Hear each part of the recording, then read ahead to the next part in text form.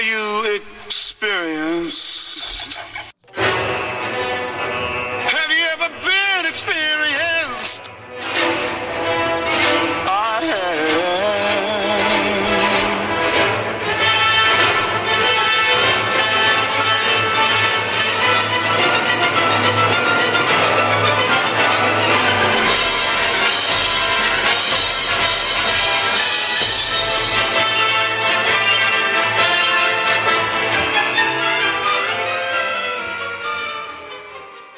And we're back with another episode of the Anarchist Experience, episode 446, a.k.a. Year 9, Week 22, coming at you this week. As always, I'm your host, Mr. Rich E. Rich, along with MC. And since this is your regularly scheduled Saturday broadcast, we do it on the Clubhouse platform still.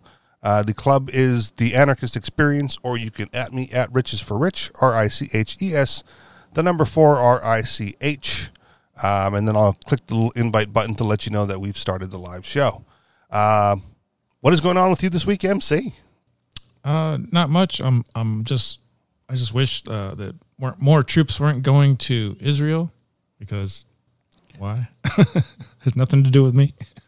Well, it has nothing to do with you or me, but I just want to know a little bit more of your motives, because last week we talked about the Israel-Palestine thing, and one of the things that you suggested was that the only way to foresee peace in that region was for Israel to wipe Palestine off the map, basically.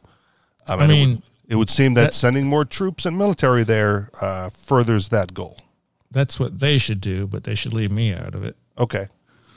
Well, or they should. They have two options. They could leave, like you suggested, or they could take over. But the third option is just keep doing things the way they've been doing things for the last 70 years. Right. And I suggested that they leave because they're the occupying force, right? Like, I don't... they wouldn't say that. Well... It's their homeland, man. Well... They were there for thousands of years before they weren't. Yeah, and so one of the questions that I ask, is if the Native Americans got off the reservation, right, and finally fought back after hundreds of years, right, like what, whose side would we be on, right? Like the land was clearly stolen. The United States violated all the treaties, right? The United States, the progeny of those settlers, right, are on occupied territory, and I wouldn't fault the Native Americans for fighting back, right? Like, I don't know. A lot of that is debatable. Well, it's debated. That's why we have a podcast. Yeah.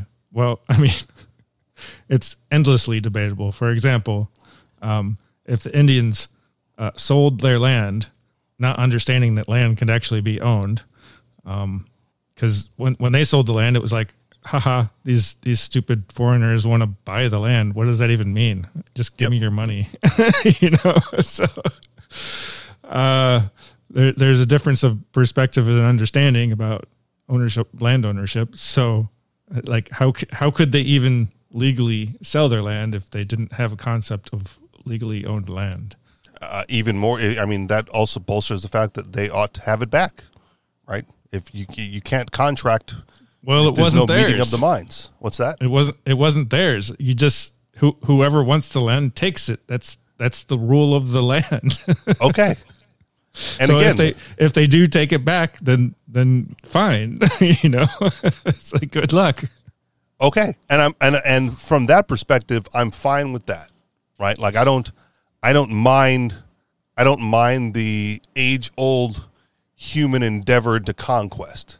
Right, but if that's what settles it, then that's not peaceful, right? That's conquest, and if I'm fine with it.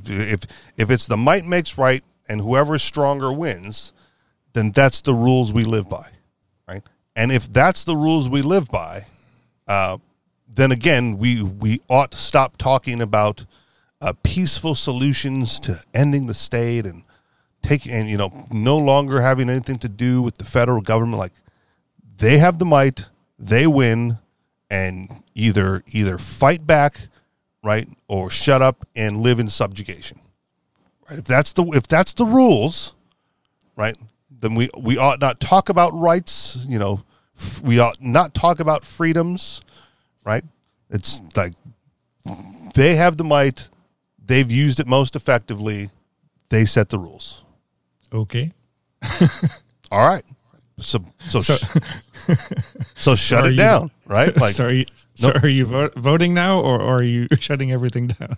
No, I am suggesting that we get together and fight the fuck back. Always have been, right? The voting within the system has always been nonsense to me. So you're with the Indians. I'm with the Indians if they're ready to fight back. If they're willing to like just sit on the reservation and not do anything, then I'm not with the Indians because they're just like everybody else. Right? One of the things that, again, I'm not pro-terrorist and killing babies, but I am pro-fighting back against an occupier, against people who were trying to take your stuff. I'm absolutely for that. And from my point of view, right, the Israel-Palestine conflict, right, is one group of occupiers and one group fighting back. And what the mainstream media and the Western forces have to do is portray those fighting back as terrorists. Right? They have to paint them in that light in order to maintain the facade that it's okay to overthrow, to conquer, to steal land from a weaker group of people, because that's what they have done throughout history. Like that's how that's how the map gets drawn. And if you fight back, you're the bad guy. And I'm very clear that fighting back doesn't make you the bad guy. It makes you the defender of what's yours, the defender of your land, your property, your home, and that should always be the case. Right? Like I live in a state where it says live free or die, and the other half of that not printed on the bumper sticker is death is not the worst of evils. I'm pretty sure that Hamas isn't a defensive organization. I think there's very few Palestinians that even have the ability or desire to fight back. Right. Good thing they have someone doing it on their behalf. Well, they're fighting, but they're not doing it to defend their land. It's not like if Israel just said, okay, well, we'll just have you stay there and we'll stay here, that Hamas would stop. Well, because Israel has to leave. That's part of it. It's not a stay there thing. It's this was all ours, and then some of it wasn't, and then more of it wasn't. And until we get it all back, right, there's going to be a conflict. They can't be there. It wasn't theirs. If you're relying on the Bible, right, that you're calling upon a book of fiction to settle a land dispute. God decreed it to be ours, and so it is. Well, no, he didn't. And so we fight. You can't wave a magic piece of paper and all of a sudden have extra rights. We don't allow that with the Constitution here. We don't allow that with the Bible for religious purposes. Magic cloth, magic paper doesn't infer upon you extra rights and privileges over me. What does is the violence and my lack of ability to fight back, which is why you have to get with others, right? If you're not going to take on the bully one-on-one, but if you can get a handful of people together, right, and organize and collectively defend what's all of yours individually, right? Doesn't have to be everyone owns my land, but everyone owns their land. If they see the bully coming to take it, right, they go like, well, we had better get organized to prevent him from taking Bob's land. Otherwise, they're going to take Bob's land and then come after ours. Right? That's always the case. You got a collective defense must be organized. Have you seen that video? It's a flash animation, and it has the song in the background. The song is "This Land Is Mine." I'm not recalling it off the top of my head, but I've seen a bunch of things like that. But spell it out. So there's been fighting over that land for a very long time. That's what understood. The video is about. So, I don't know how you can say, well, this is theirs, or they're defending. So it's a matter of perspective. Is there innocent people in Palestine? Yes. Sure. Those are probably also not the people that are fighting back. Unfortunately. Yeah. So, I mean, I think there's two options. They can leave or die, or hope that Israel just goes, oh, yeah, you're right. This isn't ours. We're leaving. Or fight back. That's the thing. Why is the third option not on the table? Right? Because, one, they missed their opportunity a long time ago, and there's no hope for them. I mean, they're dependent on Israel for water and electricity and stuff. So that's because Israel threatens to cut it off if they don't comply. That's not dependency. That's a blockade. Okay, well, right? Am I wrong? Lost. If somebody can stop you from getting water, you've already lost. So. Right, but that doesn't make me. I'll go back to the Harry Brown quote, or paraphrase. Right, the government is the one who breaks your legs and hands you a crutch and says, "Without me, you wouldn't be able to walk." Right, because you give me the crutch doesn't mean that I'm dependent on you. You're the one who broke my leg. If you're cutting off access, well, their leg is already broke. Who broke it? It doesn't matter. It does. It absolutely does matter. Okay, Israel broke it. And okay. Now what? So they're not dependent upon Israel. They are now because their leg is broke. No. Again, that's a perverse way of looking at it. If the government breaks my leg and hands me the crutch, I'm not dependent on the government. It's not a perfect analogy. I mean, I understand it, but it's not perfect. And okay. So they've already lost. If you're in a position that you have to do what they say or you can't have water, then that's a lost position. Like I grant you that it is a lost position, right? But it doesn't. A dependency it does not create, right? We again, if you want another example, going back to World War II, right, and cutting off the trade routes and supply lines to Japan to compel them to fight back or to retaliate, so that you can get into the war, isn't a justifiable position. Right? No, yeah, we just won't let them get stuff, and we'll back them into a corner, and then we'll call them the bad guys when they fight back. Right? That's none of us have in the past, and I don't think we would ever justify that position in the future. Yet somehow, right, with the Israel-Palestine breakdown, that's the position people take, and it's perverse. I'm not calling either of them good guys.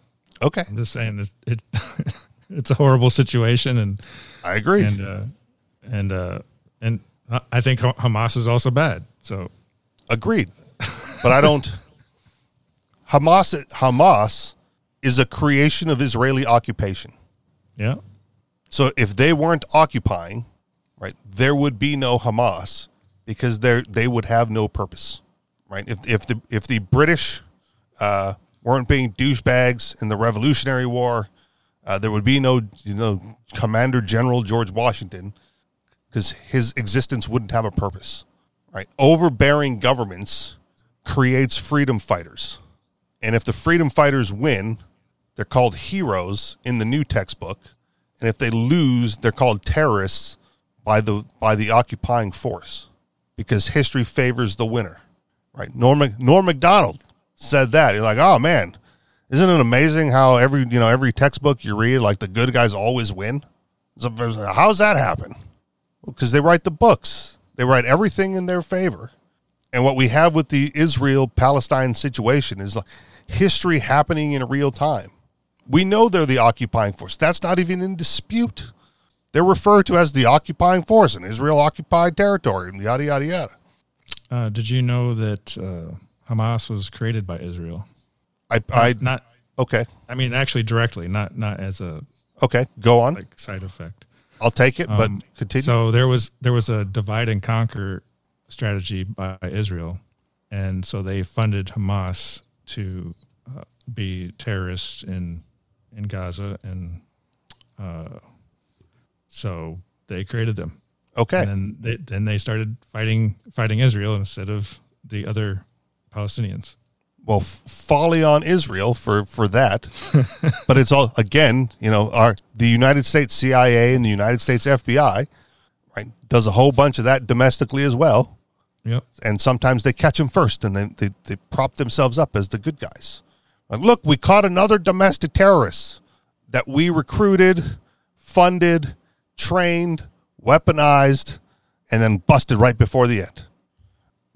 Which means if the United States wanted that here, right? If that was really on the books, they just wouldn't stop them, right? The January 6th insurrectionists, right, would have easily been successful. The threats against Governor Whitmer would have been the successful kidnapping and assassination, right? They would, if they wanted a Hamas style domestic terror group here, they would allow that to happen instead of infiltrating and stopping. And we wouldn't call them the good guys. We wouldn't be like, oh yeah, good thing the United States is fighting back. Like, no, they were absolutely responsible. There's probably a bunch of people in Gaza that don't think Hamas are the good guys. I get it. That would be the equivalent of the people here saying those darn militia groups and their domestic terrorism, because they have a very narrow outlook on things, and they don't see the larger picture being played out. They see the narrow scope of what their government tells them they ought to see. That's why the incursion of the Capitol we continue to refer to as an insurrection, when it was nothing even close to an actual insurrection. It's just easier to say it that way. But we say it that way because that's the narrative that the mainstream media portrayed, and that's what gets repeated, and we are guilty of that repetition as well. And there are those on the left who were absolutely convinced that the United States federal government was about to get overthrown on January 6th, and it wasn't going to be a peaceful transition of power, and they were going to put an end to it had they not been stopped and repelled from the Capitol building so that the election ballot counting could continue. They ignore the fact that they were invited in. They ignore the fact that even people on that side, right, the Capitol Police, foresaw the events as they were about to occur, asked for backup, and was not given any by Congress. That was absolutely an invitation to let those events play out as they did or more so, and then it just wasn't as violent as anticipated. Like, all the cops that died of like other causes after the fact, and the only real death was that Ashley Babbitt chick, or whatever her name is. Right? That's all the violence that took place. And yet those trials are still going on. They're still considered insurrectionists. And I think the same thing about the Hamas attacks were allowed to happen. So, yeah, I'm fine with that. Right? That doesn't make me change my mind that Israel is in the wrong in this event, despite what the media tries to proclaim. Hamas isn't the good guys, but neither is Israel. Yeah, that's my point. Yeah. But you've also made the claim that Israel needs to wipe them out for there to be peace, and I'm saying they should fight to the death, right? Because freedom is more important than life. That's the motto, right? Death is not the worst of evils. I don't know. If you're living on a piece of land that gets the water cut off routinely, then go kill the son of a bitch who keeps cutting off your water. I mean, that's one option.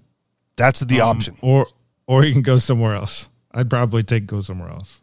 Okay. Where are you going to go? Again, this is the Move Here project thing, right? Where are you going to go where there's not a system of governance in place that will allow you there? And we talked about this a little bit on Free Talk Live after our podcast last week, right? And some guy called in and said, nobody wants them. They can't go anywhere. The neighboring Arab communities, states, whatever, like, don't want the Palestinians. They won't take them in. Oh, yeah. They've got closed borders. To me, that's a bigger shame. Sure, but it takes the just move option off the table. You can't just move. If you're a 21-year-old Palestinian kid or younger, and this is like the only life you knew, and you can't move, and you can't get access to water, right? What other option do you have? You either live with it or you fight back. The move option is off the table. No one else will take you. Okay, they don't even know you, but they won't take you.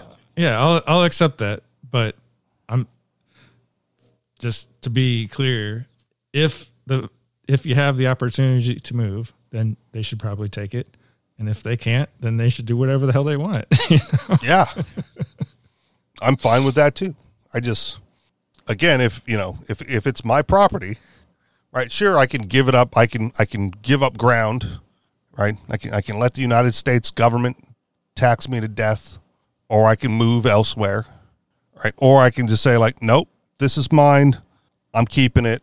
You know, why should I move? You're the asshole. Now we fight. And I can't win that fight one-on-one. No one wins that fight one-on-one. That's why you need a government. Well, no, that's why you need a collective. Like if you want to call it a government, we'll squabble over definitions. Yeah, but I don't think collective defense is the same as a government. I think they're more effective forms of collectives. The government is? Yeah, I mean that's why they kind of dominate the world. Okay.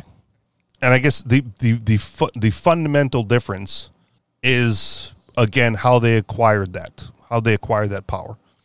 And mostly it's telling people, well, you're better off paying us than not doing it. Or you can take the Jones Plantation route and say, well, you're a good person if you pay taxes. And most people just fall right in line. So. Yeah, propaganda. Propaganda works. Yeah, that's what I'm saying. Again, this is another reason why I don't understand. I mean, I do understand because they have morals and ethics and values, but it's a shame that more libertarians, like big L libertarians, don't realize what the effective strategies are and implement those in their search for power, right? As they try to grasp the reins of the United States federal government. Like there was a playbook, it works, it's known to work. It's worked for hundreds of years, right? And they just won't do it because, again, morals and ethics and values, etc. Well, I think they would have to not call themselves libertarians because that's too obvious. Well, and here some of them don't. Like all the quote-unquote libertarians at local office here have an R or a D next to their name. I get upset when people bash Ron Paul. And it's like, well, he was trying to win. Yeah. That's what you do. I mean, that's what you do.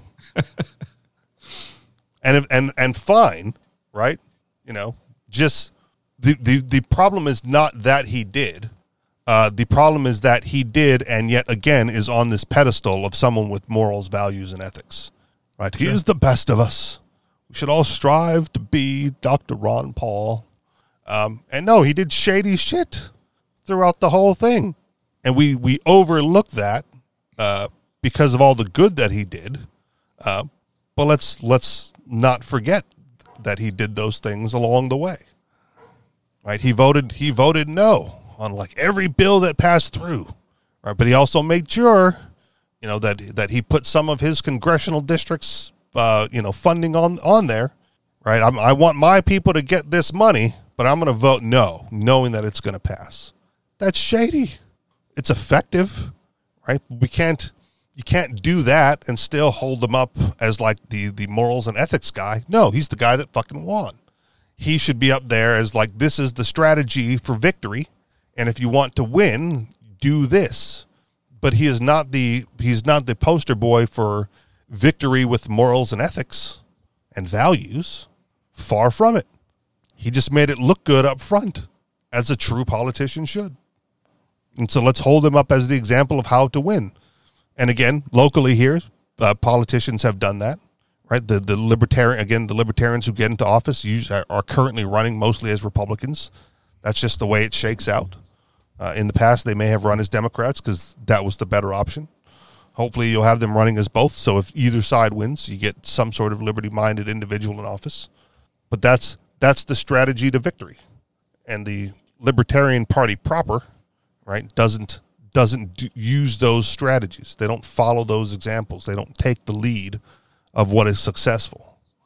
And if they don't want to, that's fine. If they want to be like the party of principle, right, of morals and ethics, right, then don't also try to win, right? If you're going to do that, stop bringing in not libertarians into the party, like Bob Barr and Bill Weld and whomever, they were running the last go-rounds. What's the governor, the New Mexico governor, Gary Johnson? Don't bring in Gary Johnson, right? Those were all Those were all attempts to legitimize the party and start on a path of victory, and it failed. And it didn't fail because they weren't libertarians. It failed because they didn't apply the strategy of victory. They tried to maintain their morals and ethics and values with not libertarians. And if you're going to be the party of principle, morals, ethics, and values, just leave the libertarians in there. Let them lose. Just be the outreach party. All we're doing is advocating a certain way. We're not going to win. We're not going to spend a lot of money. You probably ought not spend too much money on the Libertarian Party because you're just flushing it down the toilet. Just spend it on outreach material. Spend it on stuff that may make a difference in the minds of a handful of people, possibly maybe down the line when things start to really go south. But stop trying to win. Stop trying to win with not libertarians and just get libertarians in there to preach the principle. MC? Right on. Let's move on to a headline. Sure. Headline, Americans don't much like federal agencies. Well, go fucking figure there. Headline, Russia mulling minimum beer prices. What's that all about? Headline, menthol tobacco ban appears inevitable. Expect a healthy black market, more criminal justice inequities. Headline, world-renowned advocates demand governments end free speech crackdowns. Headline, town repeatedly surveilled man's backyard with drone without a warrant. And finally, headline, he's going to prison for Twitter trolling. That's not justice. Which one of those jumps out at you? The drone. All right. Town repeatedly surveilled man's yard with drone without a warrant. The Michigan Supreme Court heard a case Wednesday that will determine if it was legal under the Fourth Amendment for a local town to hire a drone company to repeatedly spy on the home of one of its residents without a warrant.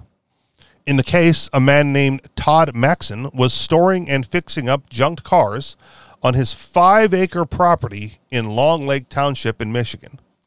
Maxon and the township signed an agreement in 2008 that Maxon would not face any zoning action if he did not increase the number of cars he had on his property. In 2010, 2016, 2017, and 2018, the township hired a company called Zero Gravity Aerial to do aerial drone surveys on Maxon's property to ensure he was complying with the settlement. The town filed the complaint against Maxon, stating that he and his wife significantly increased the scope of the junk cars and other junk material being kept on their property, as determined by aerial photographs. The photographs reveal the existence of a number of trailers and trucks with enclosed beds, which, upon information and belief, are being used as storage by the defendants. The city wrote in its enforcement action, these temporary storage structures violate the zoning ordinance because they are impermissible accessory buildings. Court records reviewed by 404 Media show that the township hired Zero Gravity Aerial to specifically and repeatedly fly over Maxon's property for the express purpose of proving he had violated the township's ordinance. It's particularly notable that the township did not get a warrant to do this and chose to contract with commercial drone businesses to do surveillance rather than work with local law enforcement or get permission from a judge. The approximately 10-acre area surrounding the property of Todd Maxon will be photographed and mapped to provide evidence for the purpose of code enforcement.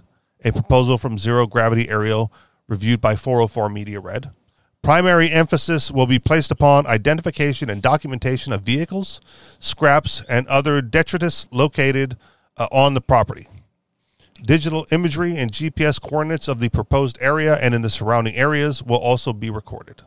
Zero Gravity Aerial delivered aerial photographs of the proposed property, ground photographs taken from accessible nearby properties, and a finished orthomap of the proposed property, according to the proposal which was submitted as evidence.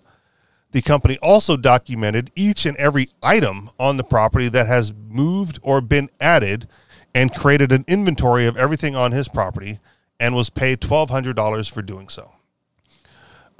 Dennis Wyan, the owner of Zero Gravity Aerial, wrote an affidavit in which he said that while he was flying his mission over the Maxon's property, he did see Mr. Maxon walk out to his vehicle and look up at the drone. He also stated that Maxon walked over to where he was piloting the drone and began to ask him what he was doing and that he was interfering with my work. Todd appeared to be frustrated and began to walk away and told me to go fuck yourself, Wyan noted. Wyan told me in a phone call that this was the first survey of this type he had done. Wyan specializes in environmental monitoring and in particular has expertise in flying over lakes to determine if invasive plant species have proliferated there. Wyan is not party to the case and is not accused of any wrongdoing. I tried to help them solve a problem, Wyan told me. I was hired to gather data. To put this simply, and to put specific legal questions at play aside for a moment, what the township did was dangerous for both Wyan and Maxon. People generally do not like when unknown drones fly over and surveil their property, and it's dumbfounding that the local government would hire a civilian commercial drone photographer to collect evidence for an illegal proceeding of this nature, rather than having a town official law enforcement officer do it. I have written about numerous instances of homeowners shooting down drones, getting into verbal and physical altercations with drone pilots, and things of this nature. Everyone is very lucky that no one got hurt. Groups like the ACLU and Electronic Frontiers Foundation have been warning for more than a decade about what happened to Maxon. We are far past the original drone hype cycle, and there are now many police departments that use drones for surveillance, emergency response, and search and rescue. Many cities and states have highly specific rules for who can fly a drone on official government business, when they can fly it, and how that evidence can be used. Civil liberties experts are not always happy with these rules, but many jurisdictions have them nonetheless. Michigan Supreme Court will now decide whether it was a Fourth Amendment violation for the township to surveil his property without a warrant, meaning it would be an unreasonable search and seizure.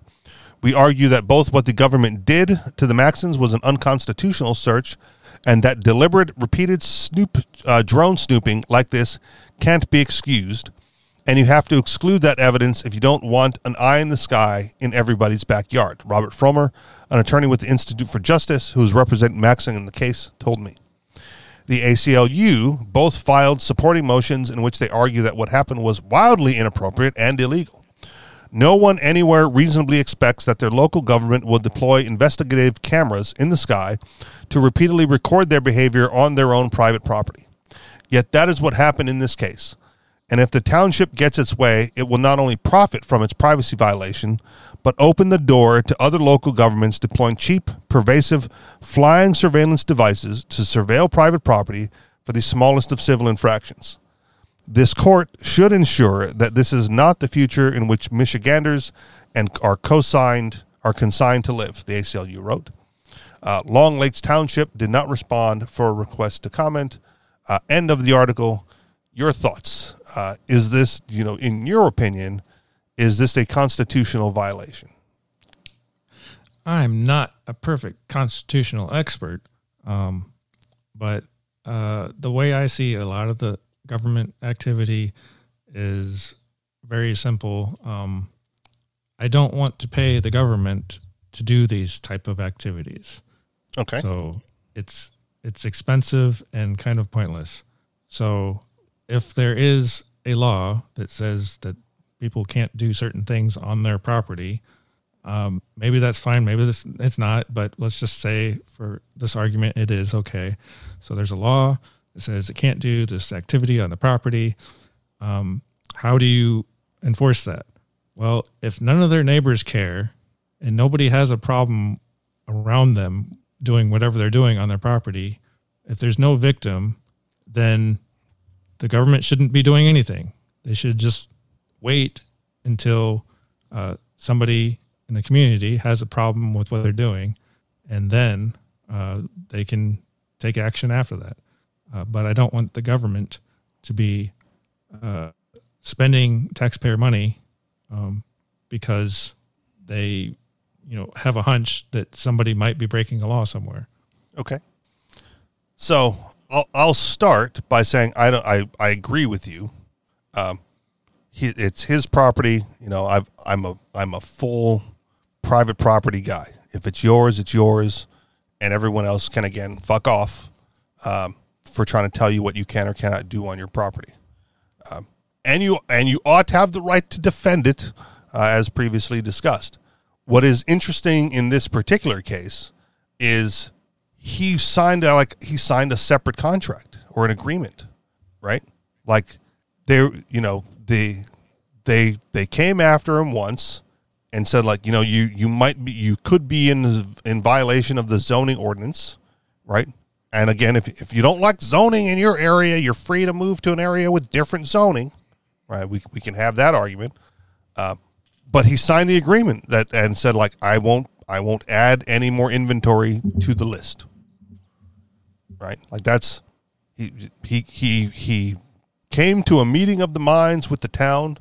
If you want to call that coerced, fine, right? But let's presume for a moment that it wasn't. He came to an agreement with the town that he wouldn't increase the number of cars on the property, and then violated the agreement. And so part of me goes, well, I don't know what the exit clause was for the agreement or what the penalties lined up in the agreement were. But one thing that, again, we ought to value highly as liberty-minded freedom individuals is people keeping their word, right? There's some trust there, right? Like, okay, you're not going to do this, and I trust you because we have this bond, this agreement, this contract in place. And then he went against it. And if you're in contract with somebody and you think they're doing something shady, right? Like this is the cop's excuse for like breaking down doors for minor drug offenses and raids, right? If you knock on the door, they're going to flush the drugs down the toilet and you won't catch them, right? If you have an agreement with someone and they're surreptitiously violating the agreement, you can't ask them nicely, hey, are you violating the contract? I think you're violating the contract, but I'm not allowed to gather evidence to support my case. So you have to be honest with me and tell me that you're violating the contract. Of course he's not going to admit it. Of course he's not going to permit them to inspect if he's indeed violating the contract. So you have to do what's necessary to prove it, right? And could they have gotten a warrant? Could they have written into the contract that he must, submit to weekly inspections or aerial photographs or whatever to maintain, to make sure that he is in compliance with his agreement? Possibly, probably. I don't know how prolific drones were in 2008, so maybe it didn't make sense. Maybe this wasn't even part of the idea back then, but it is now, right? Would he permit a cop to inspect it if they had like an annual or a monthly inspection, right? You show up with the sheriff's office, you count the number of cars, you take pictures, you go back, you analyze that, okay, he's got 7 cars, he had 7 cars last month, these are the same 7 cars, whatever. Well, I think what is important is the suspicion. And so if you have, that's the Fourth Amendment, right? Search and seizure. So if you have to have a reason to have a suspicion, and you can't just blindly suspect everybody and just, search everybody's property just because you feel like it. And so why would you suspect that he's doing anything? If there's no complaints, if there's no neighborly disruption, then, there should be no drone flying anywhere. Sure. But if they wanted to get a warrant to seize the vehicles, having this aerial photography, what's that? they'd have to suspect that they were there in order to get the warrant. Right. But now they know it's there, right? Like this, I think the aerial photography precedes the search and seizure warrant, right? Hey, Your Honor, we now have evidence that he is storing more than he's agreed to. Well, if you call the drone surveillance a search, an illegal search, then it's not admissible. So yeah. So why? How would they get the funding to do that search? Is my problem. Okay, I mean, okay, like that's fine. You know, if it's a neighbor that paid, that had a problem with his neighbor, and he's like, they're doing a whole bunch of work over there, making noise, whatever. Sure, you know, it stinks or whatever, and does it have to be a neighbor? We just, you know. Okay, but because in a normal situation, the authorities would never know. Yeah, you know, if they're acting like other members of the community, just driving around. Sure. They would never notice how many cars are on his 5-acre property. Okay, and again, from a small level of experience or what we know within the libertarian community as well, is we know they send in Confederates and undercovers to do this type of surveillance. Right? We think illegal activity is being done on the property. Right? Let's integrate someone into the community. They will witness the illegal activity being done, and then will use their testimony to a judge to go get a warrant to search and seize. So the drone pilot, right, in this comparison, the drone pilot is simply the Confederate that they send in. Like, hey, we think some illegal activity is going on. Will you mind going undercover and just taking a few pictures of the property? You'll get $1,200 for doing it. But you go undercover, to surveil, to acquire the evidence we need in order to get a warrant to legally search and seize. Is it different? Yeah, it just depends if you call the drone part of the search. I'm suggesting it's not. Okay. I'm suggesting that the search is after the fact that they now have evidence, right, that there may be illegal activity going on, right? Like what would the difference be is if they had somebody, they paid the drone pilot instead of surveilling with the drone to just park outside and count the number of cars going in and out. Is that different? Like, oh yeah, I saw 17 cars go in and only 2 came out, so he's plus 15. You go to the judge goes, yep, that seems reasonable. Go ahead and initiate an official search. So I'm suggesting that the drone pilot, I could hear the case.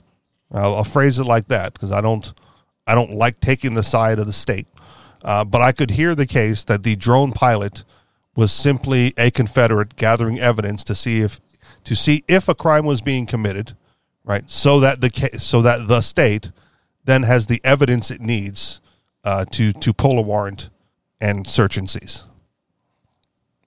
Yeah. I was there to gather data. I tried to help them solve a problem. Those were the quotes from the drone pilot, right?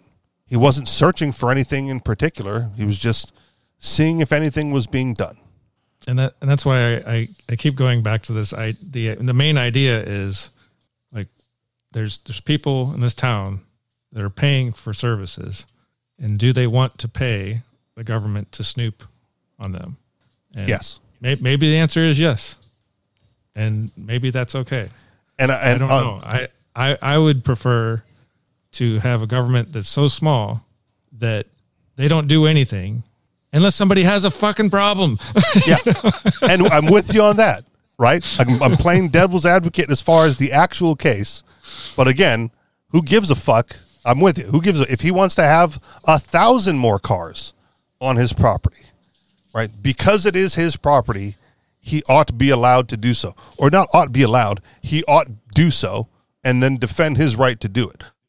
The interesting perspective here again, is not that the government is overbearing or that there's a property rights violation and then what the neighbors think, is that he entered into an agreement.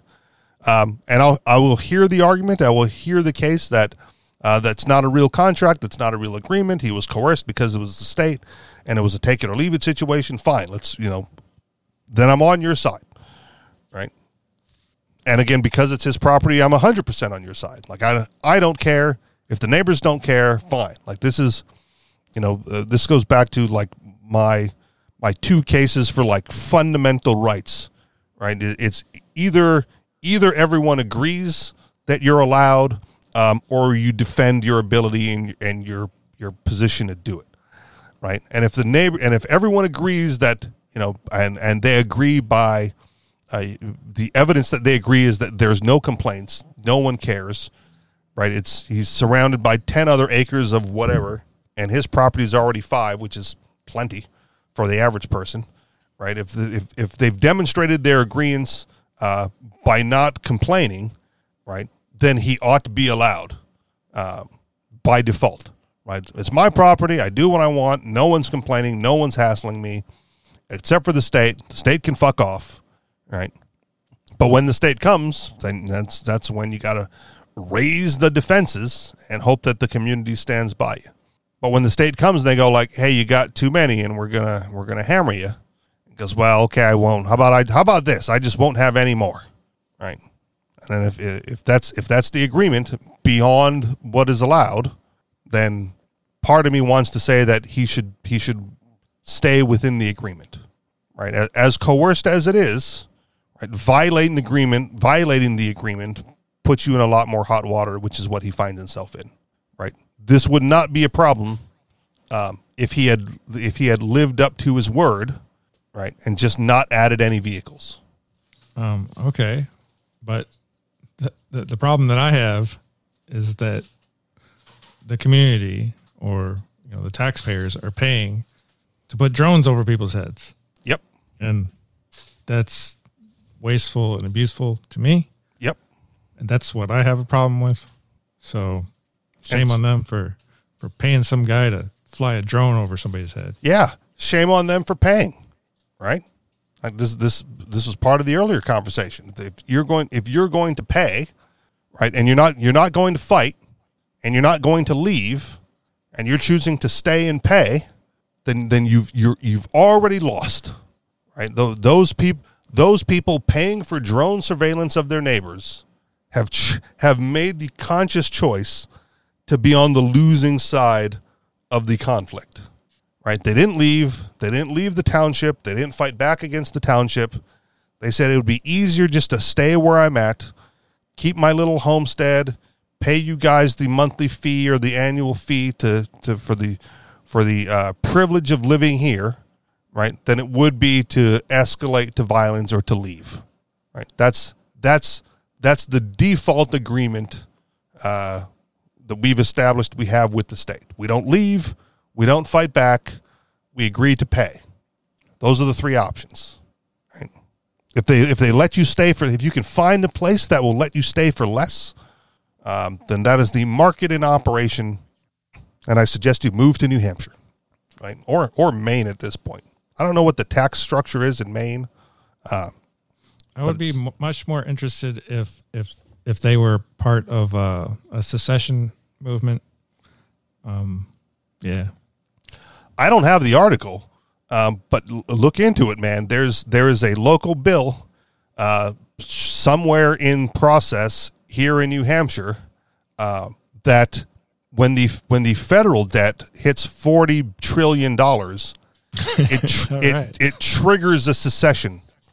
Something or other. I don't know if it triggers the actual secession or if it triggers a vote on secession or what it does, but they're trying to put the quote unquote libertarians here with R's and D's next to their name, right? They're actively working on secession here, and with the debt, the federal debt continually to spiral out of control, they just put a number on it, 40 trillion, and we're out. That's it. We're not going to be a part of this, national debt as it gets worse and steals value from people, we're just done.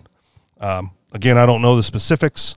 I don't have the article in front of me, but it's probably, if secession is your thing, right, it's probably worth a Google, because one thing is absolutely certain. The national debt is going to hit 40 trillion. So if they, let's say the limit was 50 trillion, just to make it a round number. Sure. And then they decide to secede when it hits 50 trillion. Does that mean New Hampshire still owes the 1 trillion, or do they get out? Does that debt just not exist for them at that point? Dine and dash, man. Everyone else at the table can cover it. I'm out. Yeah, there's 49 other people. They can handle that. No problem. Those 49 other people who chose not to leave first, right, know that their part of the bill is going to significantly go up and continue to go up ad infinitum until the only one left is Washington, D.C., right? Like Washington, D.C., if everyone's splitting the bill, Washington, D.C. is going to continue to order food. And they're going to continue to order, like, food they individually can't afford, but it's the most expensive thing on the menu because they know the bill is being split 50 ways, right? So New Hampshire leaves when the bill hits 50 trillion, right? When it hits 51, Texas ought to take a look. And then California and Florida and Alaska and Hawaii, right? Like all of those secessionary states should start taking a look, And again, hopefully New Hampshire goes first. And hopefully this, I doubt this is going anywhere because it never really does. But if you want to get it, if you want to be a part of like the in the system activism or whatever you want to call it, like the secession thing is happening here. 40 trillion, 50 trillion, it doesn't matter. They're going to get there, right? They'll get there sooner than they've ever gotten to any other number in the past, right? Like, I don't remember when it was 20 trillion, but it seems like it wasn't all that long ago. Another 7 trillion, the way they're spending, doesn't seem like it's going to take all that long to get there. In a year or two. Right. And so New Hampshire could be out in a year or two, right? If the appropriate people are in place, if they can convince the diehard locals who love the federal government, that they ought to leave or stand by the motto of the state that they chose to live in, right? That's the most frustrating thing with talking to locals. Like, why would you do that? I'm like, dude, I moved here for your state motto. Just live free or die. Like, why are you the one advocating serfdom and slavery? That's backwards. I came here to get away from that, and you're advocating for it here under that state motto. It's one of the reasons why, even though I have opted out of the New Hampshire car registration in favor of Montana, because my vehicle is old enough to put the Montana plates on there with the permanent registration. So give my money to a different state one time instead of giving it to the state most closely oppressing me every year. But I had the option for like the Gadsden flag license plate. So I rocked the Montana plates with the yellow snake on there, right? Very noticeable. I get looks all over the place when I pull into like the supermarket and jump out of my car, and there's some old dude walking up just staring at the plate and going, "Hey boy, you're far from home, aren't you? Like, you have no idea, sir, but get on board." Like that's, it brings attention to it. And because a lot of us do the Montana plates, it is my belief that there is some overt communal protection there as well. Whether or not that's true, I couldn't really tell you. But I like to think that way. But again, it's the state motto, right? And we're not leaving, right? We've already made one move to get away from it worst elsewhere. Let's dig in our heels here, and either they can leave, right, or we can fight, or we just accept the slavery and the serfdom. And I'd rather be here surrounded by people who don't want to leave, but also don't want to accept the slavery and the serfdom, that don't want to pay the tax to the state just for the privilege, right, for the privilege of their protection, right? Not here. this is, there are other Move Here projects elsewhere. You can look into those. Again, Honduras is a big one with their Covenant City or whatever it's called. Fine, take that option. If I was more independently wealthy and didn't have to rely on, I'm gonna say manual labor, and even though it's not really manual blue collar work, if I didn't have to rely on an employer to get stuff done, and I could use my skills and stuff in Honduras, then it's another one that appeals to me on that level. I don't think I have what it takes to personally survive there, not being independently wealthy. Like I don't want to have to learn Spanish. I don't want to have to get a job doing weird stuff there. Like I'm fine here, so I prefer to make my stand here. Any other thoughts? Right. No, thank you. Final thoughts? Mm-hmm. All right, let's wrap this sumbitch up then. You guys know where to find us, anarchistexperience.com, on Telegram, t.me/anarchistexperience, or t.me/the Anarchist Experience. And if you would like to contribute to the show financially, you can do so through Patreon, patreon.com/the Anarchist Experience. Thank you very much for listening, and we'll talk to y'all next week. Peace.